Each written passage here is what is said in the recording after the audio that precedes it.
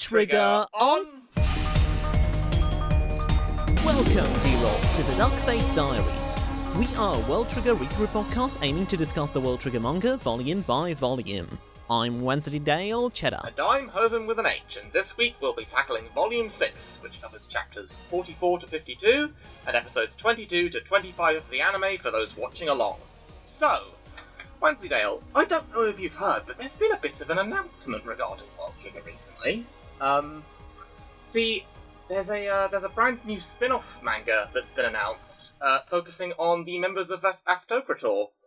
And you'll never guess who's the mangaka for it.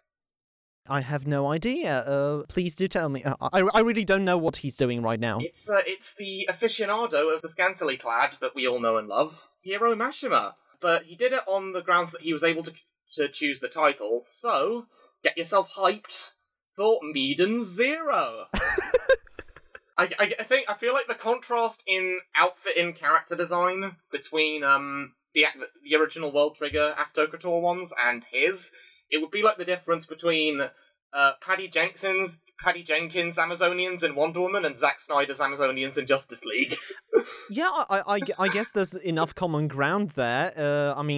Both things are in space, and they both have evil cats, I suppose? Anyway, how are you doing? Okay, I guess. I'm just currently getting to grips with Audition and Adobe Premiere, having finally got some new video editing and audio editing tech for my computer. So yeah, that's all fun. Nice. Looking forward to getting into this volume. Yeah, we are starting Volume 6, so we are starting the big invasion, so once again, if you haven't yet, then tell a friend about the podcast and come along and join us on our read-through. So today's agenda will be a quick recap of Volume 6. So Volume 6 was created by Daisuke Ashihara, translated by Lillian Olsen, letters by Ace Chrisman, designed by Sam Elsway, and edited by Hope Donovan. Then we will move on to our general thoughts, along with our random observations, then move on to Ashihara Comments Corner, Spoiler Corner, and our Q&A section. Let's start with the summary. So, Trion soldiers arrive, and Mikumo has his class evacuate. He assigns Chika and Natsume to help the evacuation, and Yuma gives Chika a little mini replica to guide her. Back at Border HQ, Sawamura and Shinoda note that the Trion soldiers are splitting their forces and divides the squads accordingly, except for Jin and Amo, who are left to dispatch a whole area each. They launch some traps which hold off the soldiers long enough for Suwa, Suzunari, and Azuma squads to arrive on the scene. Yuma warns Osamu that this enemy probably thinks they have a sure chance of success due to them already knowing Border's numbers from the Rads but going through with it regardless. A mysterious new bipedal soldier emerges from the Ilgar corpse and overwhelms Azuma squad, showing off immense physical strength, the ability to deflect Ibis bullets, and a chest cavity to capture its prey. Azuma shoots Koarai, forcing a bailout before he can be captured though. Replica identifies it as a new capture-type soldier designed specifically for trigger users, known as a rabbit. The Suwa squad are similarly overwhelmed, and Suwa is taken hostage by one. Luckily, Kazuma squad arrive on the scene to assist them. So, Hisato resists withdrawing, but Kazuma and Utagawa insist that he withdraw and go after the Trion soldiers. Meanwhile, back at the base, we get a bit of a back and forth going, with Netsuki pushing for more men, and Shinoda asking to prioritize rescuing captured team members, and there's a bit of a grilling from Kido and the other board members, where Shinoda cites regrouping squads and avoiding more rabbits being spawned as his reasons for doing this. He suggests that they hold off until the A-rank agents regroup and have the B squads fight off the Ilgars and focus on one area at a time. He wants to prioritize the areas where the evacuations aren't complete, and states that he will go himself if the A-ranks can't take out the rabbits. Meanwhile, Kazuma squad are struggling to make a dent in their target, deducing that it might have some sort of radar in its ears, although, wouldn't that be sonar? He suggests that they focus on where the armor is the thinnest in the meantime. It's cut to an ominous council of shadowy human neighbours, commenting on the invasion's success, referring to Earth as Meiden. Their leader, named Captain Hyrain, holds off on any of them entering the battle, due to them having plenty of eggs. I guess he wants to make a scramby before they attack or something? We see more of their personalities. Enadora is an arrogant individual with a superiority complex, and he butts heads with a swishy-haired lad. An elderly neighbour is pretty above all this infighting, and another member of the team is the captain's brother. Their apparent operator, Moira, announces that they are proceeding to the next stage. Hoity. Osamu is almost squashed by a rabbit, but Yuma saves him with his black trigger, throwing caution to the wind as he views the level of danger to be appropriate to pull this one out. This immediately prompts firing on Yuma from Chano's squad, who sees him as the enemy, but they're quickly attacked by another rabbit. Luckily, Arashiyama's squad arrive to save them and clear up the misunderstanding. Just then, a couple of Ilgars fly by and bomb the HQ. The reinforced walls take the blast, but 3 more of them are closing in. Luckily, Tachikawa swoops in and takes 2 of them out, saving the building from sustaining any critical damage. From the incidental comment he makes about the Ilgars, Kitora realizes that it was Yuma who saved her during the earlier attack. Kido only permits Osamu to go and protect Chika when he requests it, since Yuma's black trigger is a valuable asset against the neighbours, and would also create further misunderstandings when the citizens and agents. Kitora offers to accompany Osamu instead, having realised she owes them one. As Shinoda theorises their motives, Hyrain reveals to his subordinates that the motivation of the bombing attack was in fact to confuse Border of their motives. So cutting over to the C-rank agents, where Chika and Izuho keep working to evacuate the civilians, while the new idiot trio see this crisis as an opportunity to become famous in advance. We get introduced to Ko Murakami, the number 4 attacker, aiming to take on Rabbit by himself, while his teammates from Kuruma Squad meet up with the other B-rank agents. Meanwhile, we see Kazama Squad have defeated theirs and extract the captured Suwa, who has been condensed into the form of a Trine Cube.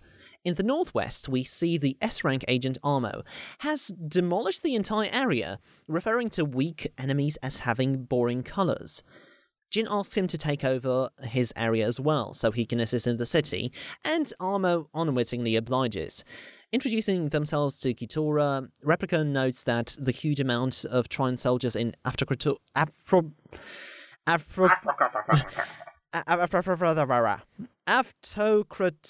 attack force doesn't make sense, since the Trine expenditure for rabbits alone would leave the country vulnerable. Kitora argues that, they want to kidnap B-ranks, which is why Shinoda told them to huddle up. But Replica says that Aftokrator knows about bailout, why would they overlook this? They spied on them with rads after all. He also calls into question why they'd bomb the base if they know the risk of creating more black triggers via sacrifice.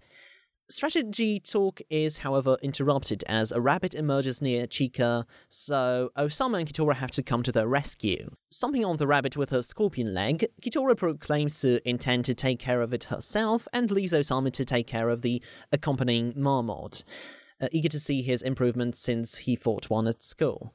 Osamu recalls the time when he asked Shiori to program him a simulated marmot to fight, and she used the marmots to write her Super Sentai fanfiction? I'm sorry, I've got to quote this. Crushing power and armor, Yashimaru gold. Swift slashes, sharp body, Yashimaru black. Popular with the ladies. Yashimaru honey brown. Intrigued by Yashimaru black, but doesn't realize the siblings separated at birth. Yashimaru pink. I love her. She's such a dork. This preparation allowed him to get used to the logical attack patterns and endure the blows. But it's only after Scruffy Hottie encourages him to imagine fighting back, in the flashback that he's able to execute his counterattack and strike a blow from above just like Yuma did in chapters 3 and 4. In either chapter 3 or 4. So, yes, good boy, he's getting better thanks to everyone's help, yay! Kitora shoots at the rabbit while jumping in all directions from her spiderweb in an impressive display of acrobatics, but the Trine soldier blows the web away, flying away with its jetpacks. When it attacks civilians, Kitora loses her cool and lets herself be captured, flashing back to her earlier mistakes with the Ilgar. But then she says, "No, I am not like that anymore. I am an A rank. I said I'd get the job done, so I will." and cuts her leg off for the second time in the series. Kitora can't stop cutting her legs off, Jesus, and stabbing the rabbit in its face before yoinking herself out of its way with Spider. But there's no time to celebrate as Aftokrator, yes, I got it right the first time, yay, opens up a gate sending 3 more rabbits to kidnap all the gathered C-rank trainees. So, Hyrain, Afterokrator's commander. If you want to start that again, I have clarified that Hyrain is the captain, so you don't need to say Aftokrator again. I wanna though. Okay, do it. Hyrain, Afterokrator's commander, orders the humanoid neighbors to occupy the A-ranks to divert their attention from the rabbits. Kitora notices their aim shortly before getting cubified, where Chika freezes after once again being told to run and hide while people around her disappear. Izuho is close to sharing Kitora's fate, but recalling Yuma's words, Chika musters up the courage to pick up her friend's rifle and releases a cannon blast, destroying the rabbit that Osamu then finishes off. We close the volume with Osamu informing HQ of the rabbit's goal, as Shinoda sends Border's most powerful squad to aid him. Scruffy Hottie, Composed Beefcake, and Konami. Alright, let's get to the general thoughts. Yeah, this volume is a very good example of how to do faceless mooks without them feeling like filler, by just giving them a very clear-cut purpose that plays into the Puppet Master's goals. I really liked how the Treon soldiers were utilised in this volume, and how the flow of the battle unfolds so far. This is a really great point on the rabbits. I thought this was a really tense volume overall, and each reread I love it more and more. So, we're currently experiencing 2 big all-out wars in One Piece and My Hero Academia, and for how much I like those series, this volume reminds me that, although it has certain faults, I still think that no one does this like Ashihara. He knows exactly when to be clinical, steering your interest with the strategy and the intrigue about the unusual nature of this invasion, and keeping track of who does what and where. But he also knows how to make those big emotional payoffs hit, like with Osamu's, Chika's, and Kitora's big scenes. It's also interesting, so speaking of mooks, that some of the emotional core of the story is B-rank characters that we haven't met before, like Sasamori from Suicide Squad. Reading it for the first time, I must admit that the B-ranks mostly blended together for me. In hindsight, it might have not been such a good choice to put so much focus on them so early on, but when you get to know them, these moments really hit so well. Yeah, like, having seen more of certain members, particularly like Suicide Squad, in the future, minor spoilers of that, there is more of them in the future, it is much easier to digest who they are and their place in the battle here. I'm slightly undercutting one of the points you made earlier, but I actually had a bit of a moment where it was kind of unclear if all of the B-rank squads were in the same location. Luckily, Sawamura explained it, so I'll say, like, it is made clear where people are, but you do need to pay attention to the exposition to be clear on that. Yeah, I guess another slight issue I had with the art is initially, and this was it kind of got better as it went. Like, initially I was sort of not sure about Chika's freakout, it seemed a bit cartoonish, but then when they returned to it with her, like, it intensifying more with Izuho getting captured, it was like, okay, you're kind of setting up these emotions and then leaning them to them more in a later panel, so it works. Right, I never got that, comedic touch until after the shot, when she kind of realizes that I've just demolished this fucking Trion soldier and collapses onto the ground. I guess comedic isn't necessarily the way I'd put it, but, like, initially, like, in the first panel where she's kind of panicking, she's drawn in a very simplified, sort of soft way, whereas when it cuts to the close-up with Izuho getting captured, you see more of the panic registered on her face, and it comes off a lot more serious. Oh, I see. But this volume is a huge step forward for both Osamu and Chika. Yeah, it's true. It's the first, like, full-on Treon soldier that they've managed to beat, and it's a big deal for them, but it still leaves them a long way to go, because there's still, there are still both agents and Aftokrator players that are well above their skill level to work towards. Yeah, Chica still just forgets that, you have to destroy the core to destroy the Trion Soldier, and Osama only remembers it afterwards, while obviously he wouldn't be able to defeat one himself. Yeah, as we've said previously, just to touch upon all the B rank stuff. As we've said in the previous podcast, spreading the focus on so many individual soldiers and the collective tactical maneuvers makes the world feel so much more alive, as it doesn't only revolve around Osama. And for how much he and Chica advanced during this volume, I really like that. So overall, I think that Ashihara's approach has more advantages than drawbacks, even if for sure it's not maybe very easy to draw readers in at first. One detail that I found very interesting is the sporadic creation of black triggers in a pinch being a factor in invasions. Yeah. Because this kind of essentially feels like Ashihara writing in a very clear plot reason why, even in high-stakes arcs like this, the action still has to be very calculated and careful, and it can't be too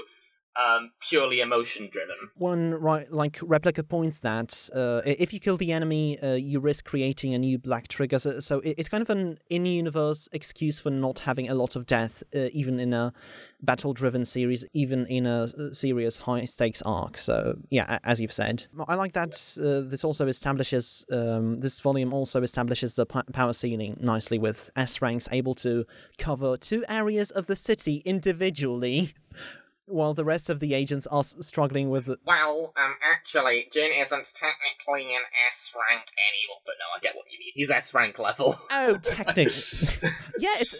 It's also very interesting. Like, the 2 of them cover these huge 2 areas individually, while the rest of the agents are struggling with the rabbits.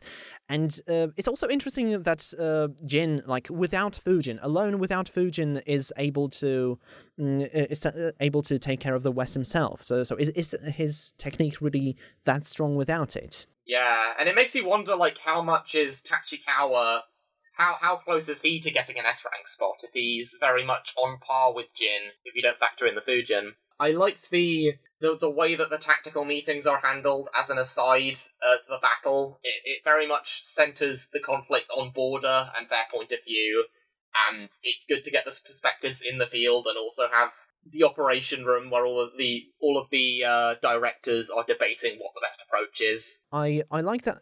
I like Kazama's squad's dynamic in this regarding the interactions with Sewer Squad. So Kazama is just a very matter-of-fact, okay, if you're going to battle with this rabbit, you will die. Your death will be in vain. Then Utagawa is just very kind and caring, promising that, oh no, that they will rescue Sewer Squad, you don't need to worry. And Kikuchihara is just a complete rude fucking bastard to Sasamori. That's a dickhead. The operator is a bit boring. She's kind of just a clone of Kazama, so okay, can't have everything. Yeah, I mean, when you've got 1 million different operators in each squad, they can't all be winners. No, that came off wrong. When you've got a million different operators across the squads, rather. Kido strong-arming Yuma with the use of his black trigger is a very interesting one, and very much dodging the question when Yuma's like, if I hadn't used it, would you still let me be with Osamu? I think he's the character that, because he has such a cold and guarded nature to him, it allows the story to slowly drip feed moments of characterization to us as it goes along. So speaking of the Border HQ staff, I'm really impressed by Badass Man making badass boasts in manga, but Shinoda's "in that case, I'll go myself." That hit really hard. It shows that he has a big commitment to keeping people safe, and that is what he's about, and he will take full responsibility, which is cool. It's unclear if the Rads can merely act as beacons or outright summon portals.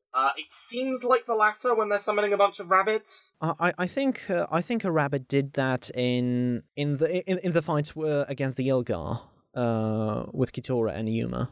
I wasn't really too big on Hyrain and Rambanine's designs from the Afra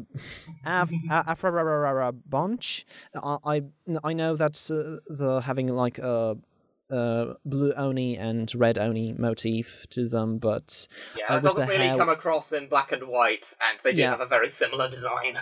Yeah, I wish the hair was just a different shade of grey, or they had different shaped hair. I mean, geez, with my Eden Zero comment earlier, like, maybe it was more appropriate to get Ryogo Narita to write the spin-off and have it be after... Perfect. I like the moment with Kitora realizing it was Yuma who'd saved her. I didn't think it would matter at this point, but I guess it's a nice human moment for her, and it gives her some context to her deciding to repay her debts and escort Osamu. I think on a more minor note, the 3 new idiots make for some great comedic asides. With one of them just saying in a really confident way, just like, "Oh, if we preserve our lives, that would be good for the squad." I'm like, "Oh, you're a genius! You're the best captain ever!" And I'm like, he's just saying we should probably retreat, guys. It's not that deep. Although the first time I read that scene, I thought they were Chano Squad, because it's like, okay, they're kind of antagonistic, and one of them has a hat. I don't remember if that was from Border's briefing file or some other materials, but I think I recall someone mentioning that Chano was trans. Both members? Oh, Chano is a member of the squad, of course. Is the Border briefing file like a data book? Or yeah, I think so. See, but maybe we can see if we can get our hands on that in a later episode, or some kind of fan translation of it. Yeah, we should do an episode on it one of these days. From the standout panels, I really like the Chapter 7 cover. It's a collage of reused images, but it's very striking, and apparently... Yes, I was going to mention this. Apparently Ashihara drew this while his hand was broken, so yikes. Jeez, dude. I also really love I think it's the lead-in to that one. It's one of the colour spread lead-ins where it's showing different scenes of progression, of story progression with like the chapter marker. Yeah. And it also shows Jin meeting Osamu for the first time as Zero, which is an interesting choice, but I guess so you can differentiate the panels. I guess that there were some one-shots before, including like talented elite Jin. Okay, another standout comedic panel. So when Osamu and Kitora arrive to save the C ranks, they say, "It's Kitora from Arashiyama Squad, and the glasses guy who got beat up by Midorikawa." Yeah, it was a nice little line. Oh yeah, here's another observation. If the rabbits turn people into cubes, does that mean Viz translator Caleb Cook has been eaten by one? I don't think he translated World Trigger at the time, but general Viz. Okay, translator for many series in Viz. Caleb Cook. Okay. Also, you're missing my joke. He's CD cubed. Okay, CD cubed on Twitter. All right. Fair enough. I think you still have to explain it to the listeners, so I don't know why you're blaming me.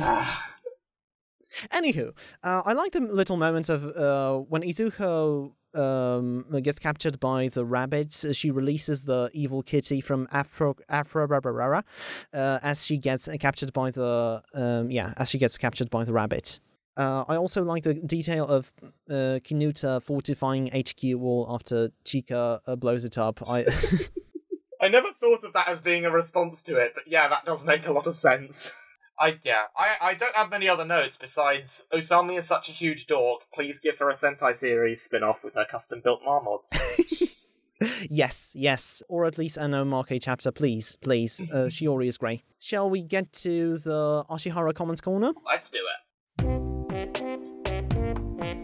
The first one is I really like that Azuma Squad is basically just a dude in his 20s and a bunch of kids he's taken under his wing. Yeah, and apparently Azuma is really a fucking old man, but since he likes fishing and camping, so it seems that we were right on the nose with the old man voice last podcast. So, speaking of B ranks, like for how boisterous and cool they seem, Sewer squads are really actually well read. I believe that is the twist. So Sewer likes detective novels, Daiichi likes historical novels, Sasamori likes manga, and Kosano likes foreign novels.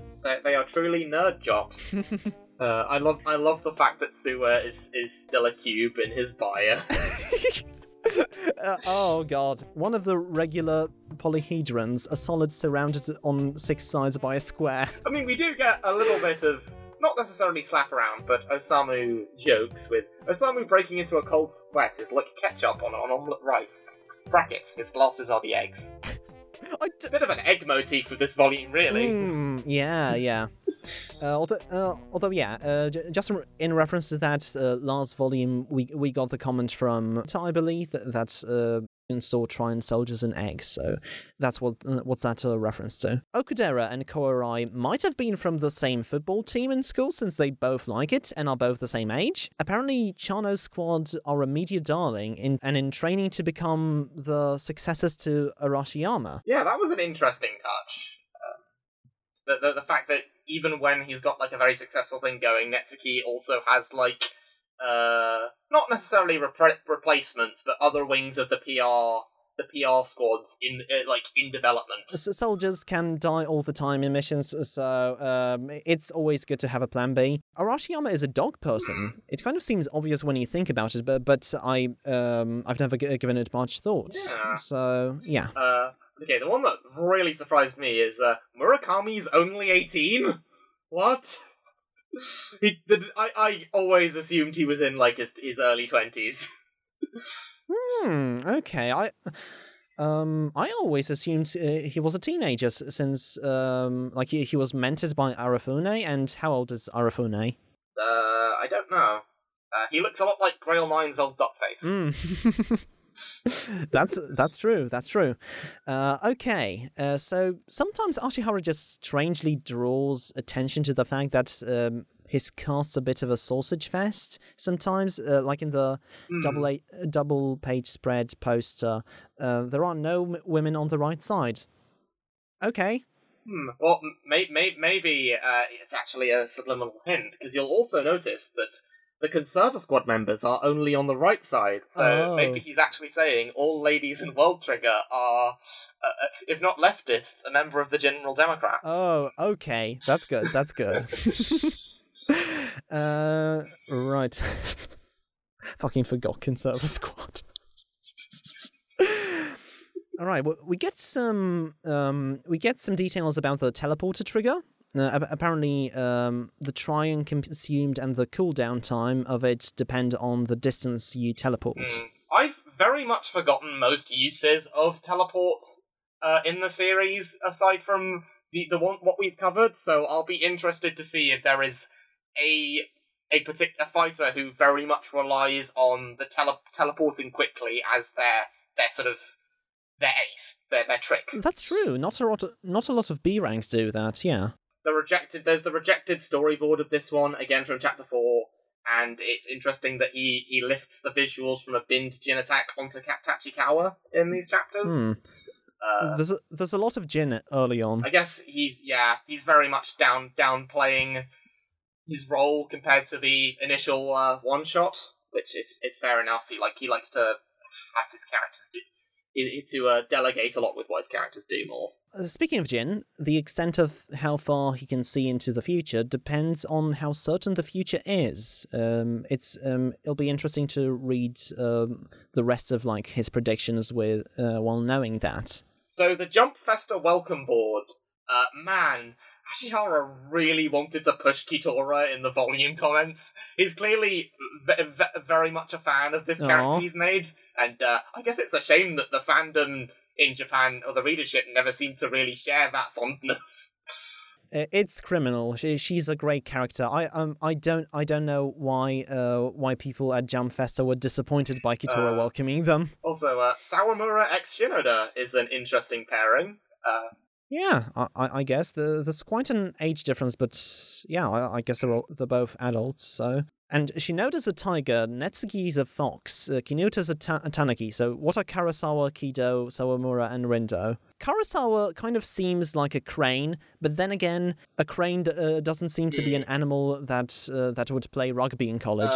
Rindo is an armadillo. Armadillo. Interesting. Sawamura, a cat? I guess. Kido would be a snake, I suppose. I don't know. Yeah. Kido seems like some large reptile of some sort. Maybe Tsutsumi, using Suwa as a Pokemon summoned from the cube, can be the opponent to Shiore's Sentai Squad in the spin-off. Oh yeah, I would love that idea. I also love the subtitle that Amo gets in the profiles. Amo, let's put an empty lot here. I'm interested. Like Netsuki's PR department must have been doing the bulk of their work, like trying to frame Amo as like, oh no, don't worry, he's totally safe, guys, to the citizens. That's true. That's all of the Comics Corner stuff I have. Do you have any more? No. Let's transition into Spoiler Corner. Okay, so I have a few things for this. So I sort of hope that when Border finally confront AFTO on their home turf and they're doing, like, the debate, that they're, like, talking to one another, I kind of hope they lampshade how silly the bird metaphors are. It's like, I see the crows have come in to roost. You really don't have to do that. We're human beings. Can you stop? So many eggs. We have so many eggs, guys. So, Fuyushima, the second-rank captain, has been kind of shrouded in mystery, but we know that he's been working with Kinuta and traps that were used during the invasion. So I wonder if now that Osama has become a trapper, if he's going to turn to him for advice before the away mission tests. The idea that Tamakoma 1 are Border's most powerful squad is notable. I'm not really sure. This might not be a spoiler thing, because I don't really have any... I don't know, why did I put this in Spoiler Corner? Anyway, I'll talk about it. Because I don't know, I've not really seen much to justify that. Like, I guess they're very good at teamwork compared to the other high-ranking squads with a lot of aces in them. I think I have. Okay, so at first in Volume 3, we saw that like the Conserver squad was really afraid of them. Like they didn't want to confront them outright, and then again, we also learn later on that they have tech, that they have neighbor tech and are able to use it in battle, and for this reason they are kind of also A rank, but not really. They don't participate in the rank wars, and yeah, I can also see how having their own training room just in their little mini base off to the side, instead of having to like work around the schedule of Border HQ, could probably give them a bit of an edge. So, I don't remember if this has been clarified or not, if Amo or Jin are going to be the sort of S-rank. Again, Jin isn't technically S-rank anymore, but he's on that power level. Which one has been confirmed for the away mission, if any? I think that might be an interesting point to put. It's an interesting one, because Jin has more of a personal connection to the main characters, but the away mission could also be, like, a great way to finally flesh out Amo a bit more. It really depends whether they're, like, going to come back to Earth or not, or if, AFTO is going to be the end point of the series. I have a few things. So, Ko is very protective of Kuruma, and to this day, we haven't seen why Suzunari 1 is so loyal to its captain, who is kind of like Osama. He's admittedly weak, but kind of clever. So what we saw of his backstory with Arafune is nice, but it makes me think that there might be more to Suzunari branch in store for future storylines. Yeah. So I'd love to see where this is going. Yeah, I could see that. Also, I just don't know when it would happen, given that we're not too far off from going into space. That about covers it, so shall we get to the Q&As? Yes, let's do it. So, Sharp Attack, at FGC Sharp on Twitter, says, question 1, best fight of the AFTO invasion arc. What do you think? So, okay, I don't want to go too in-depth on this, because we are about to cover these in the upcoming episodes, but I think the one that sticks in my head as being the most fun from a technical standpoint is the group fight against Ranma 9. I especially enjoyed the finisher on that one. Did you enjoy the finisher in the anime where they just keep screaming? That was very silly. Yeah, and then I think like the best handled in the anime would probably be Yuma versus the old one that I forgot the name of. Visa, I think? Yeah, Visa, yeah. Visa, yeah. That's his name. And I'm gonna go with Anadora versus Kazama and Super Squads. It was a clever use of the training room, and Anadora is an atypical fighter to World Trigger. We also get the combination of Kikuchihara's and Hisato's character arcs, which I really liked. So yeah. Okay, and then the second question from Sharp Attack is biggest jobber of the arc. So I think in a lot of shonen discourse, the idea of a jobber is a bit oversimplified.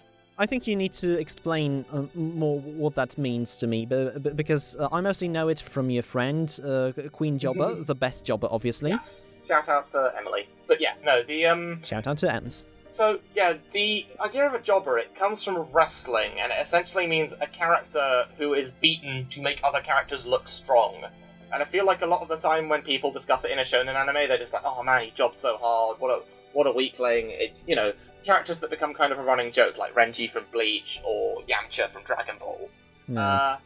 I think, there's a very good video on this by MathWiz, called The Search for the Ultimate Jobber, that I recommend checking out.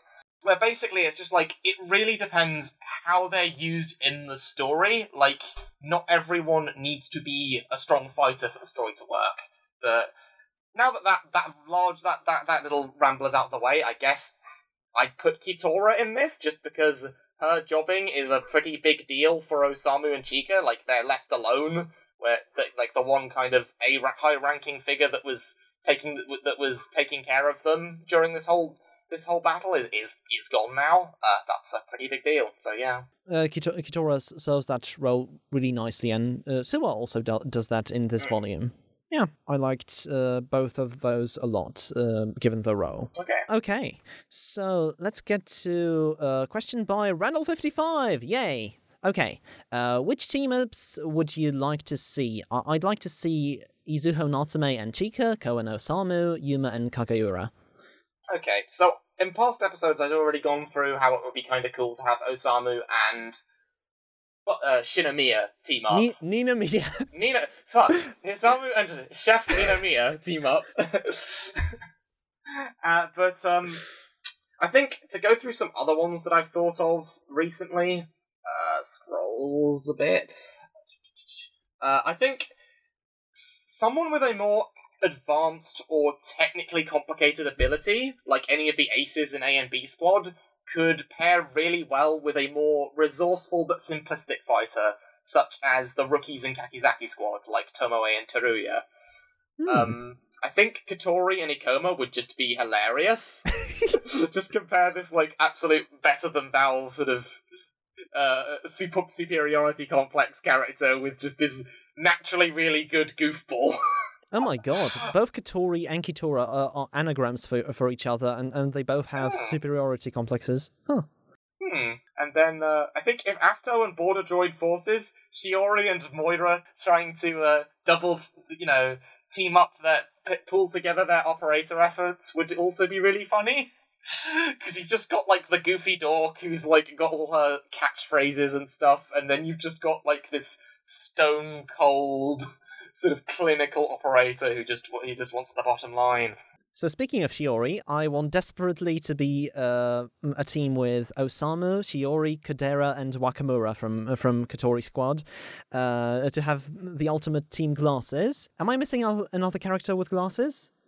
Perhaps. Okay. I think that there's like a... I am not exactly an encyclopedia on World Trigger characters. I need to, like, Wikipedia all of this whenever I answer these questions. Oh! Jin also has glasses. Okay. There we go.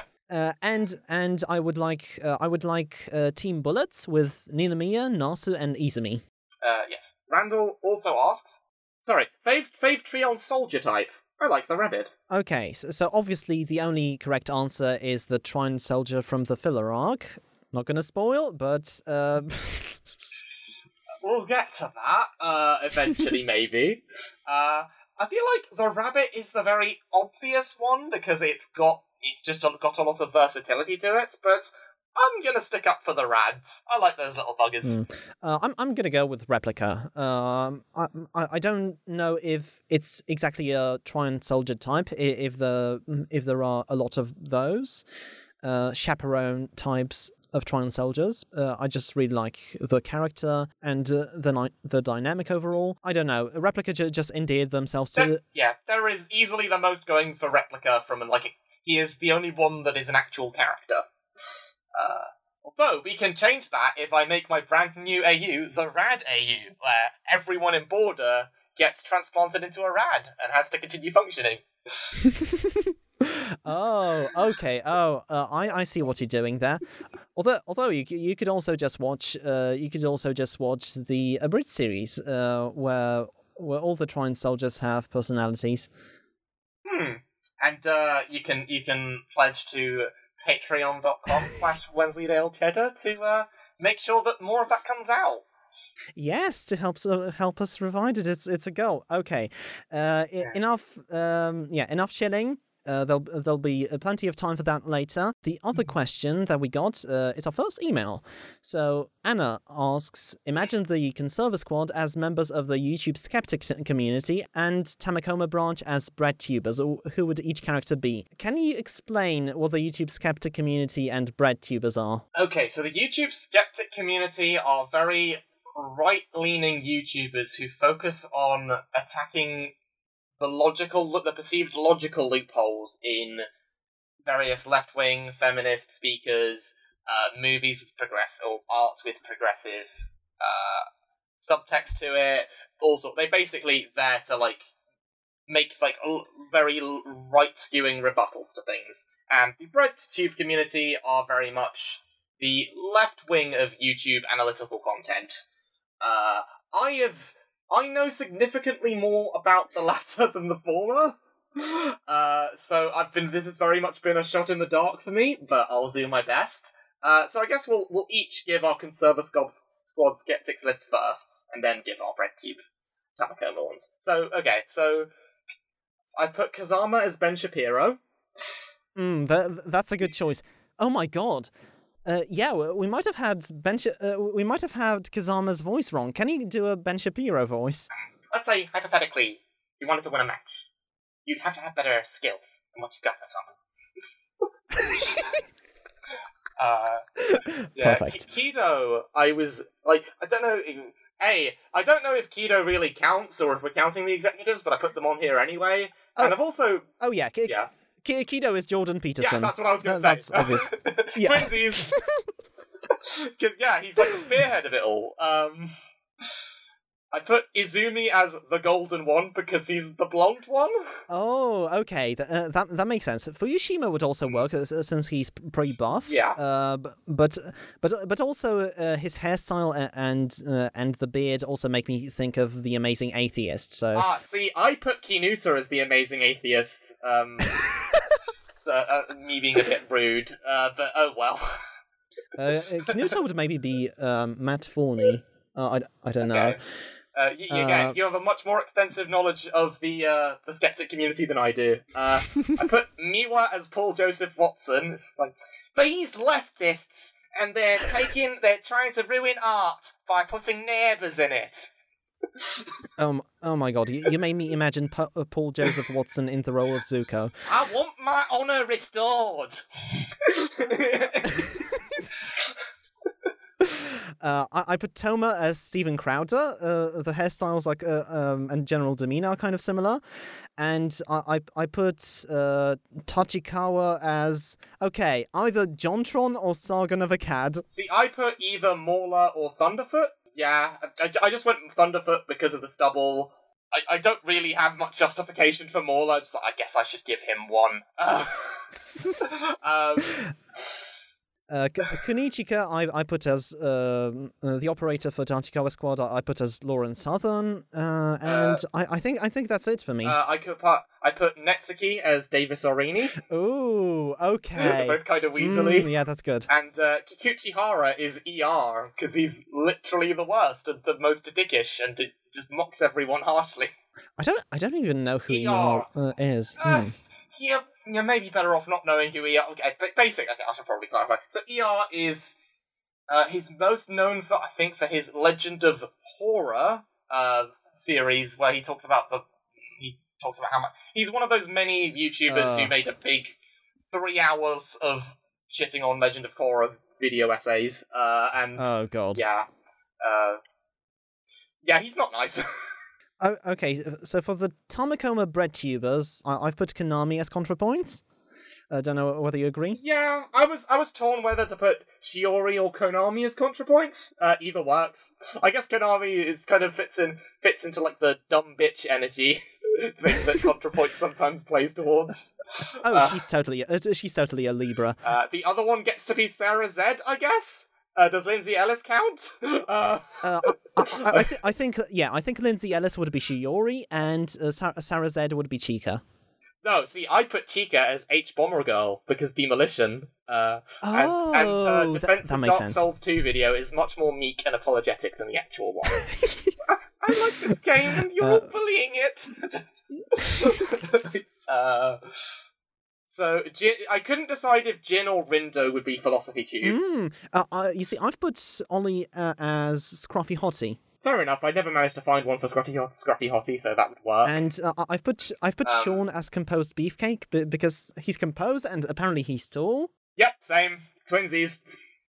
I put Yuma is Jack Saint because he's kind of like their version of ER. He's always finding loopholes in what the alt-writers are saying and mocking and making fun of them in a very blunt way.